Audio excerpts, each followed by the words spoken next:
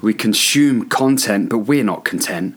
Because the motivation just came and it went. Don't kid yourself, you're paying in clicks. It's all just a temporary fix. A video comes and it soothes the pain, but you're insane if you keep things the same. Change comes when you take action. One choice at a time, you generate traction. Inspiration is there if we just raise our head, but we're all looking down at pixels instead. The choice is there to go and chase that dream. Don't hold back, don't compromise for that hit of dopamine. Maybe you can watch, but can you really do? Yes, viewer, yes, I'm talking to you. Have we become numb as we scroll with our thumb?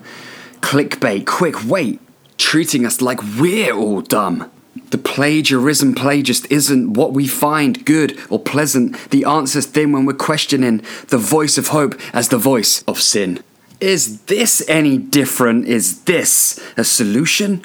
Or just even more newsfeed pollution? My ego showing you I got rhythm, all for the sake of the algorithm?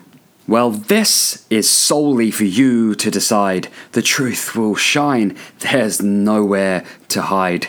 We will become truly connected when we start posting with people's best interests at heart.